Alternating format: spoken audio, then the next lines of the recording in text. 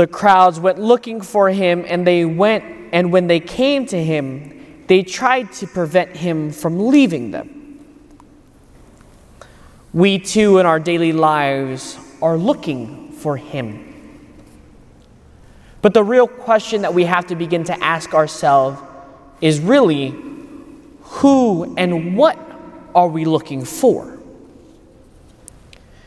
Throughout our lives and in different times and phases of our life, we're looking for something in particular. We're looking for a God of power, of money, of pleasure. The God of utility, where he works in conjunction with our projects, our plans.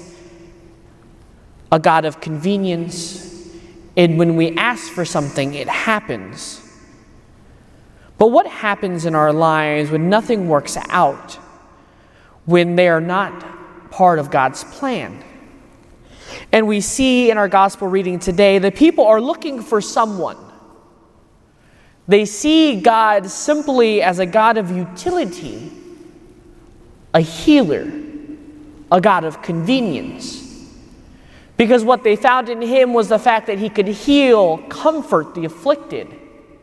And so all they're coming to him is bringing their afflictions, those who are inflicted with disease, to him and seeking him strictly for the cure and to leave. But what is interesting in this gospel, especially at the early chapters of Luke, especially chapter 4, we hear Jesus say to them, "To the other towns also I must proclaim the good news of the kingdom of God, because for this purpose I have been sent." And we hear the demons shout out, saying, "You are the Son of God." In some translation, it says, "You are the Messiah, the messenger." So what do we truly come to find out about the true nature of God? He's not a God of power, prestige, pleasure. He's not a God of utility. He's not a God that we can manipulate, control based on our prayers and needs and wants. A God of convenience. But he is the Son of God. He is the Messiah, the messenger, the healer. But not just any generic healer. He's not just a doctor or someone who can magically take our infirmities away. But he's a messenger, a Messiah, a healer of relationships. I must proclaim the good news of the kingdom of God. The kingdom of God, the good news of the kingdom of God, is the relationship between him and the Father.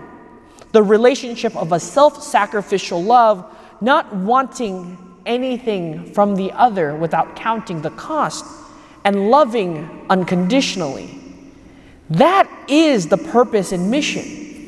And so when he comes to heal the infirmity, he heals them from their physical ailment, but also heals them from their interior yearning.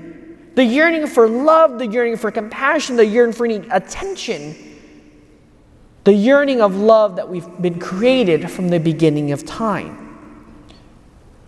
But the challenge and hard part, my dear brothers and sisters, is what and who are we looking for? Do we know that our yearning is for God's love, that relationship with God? Or are we only yearning for a God of convenience, a God of utility, a God that works on our terms, the God of power, pleasure, and prestige?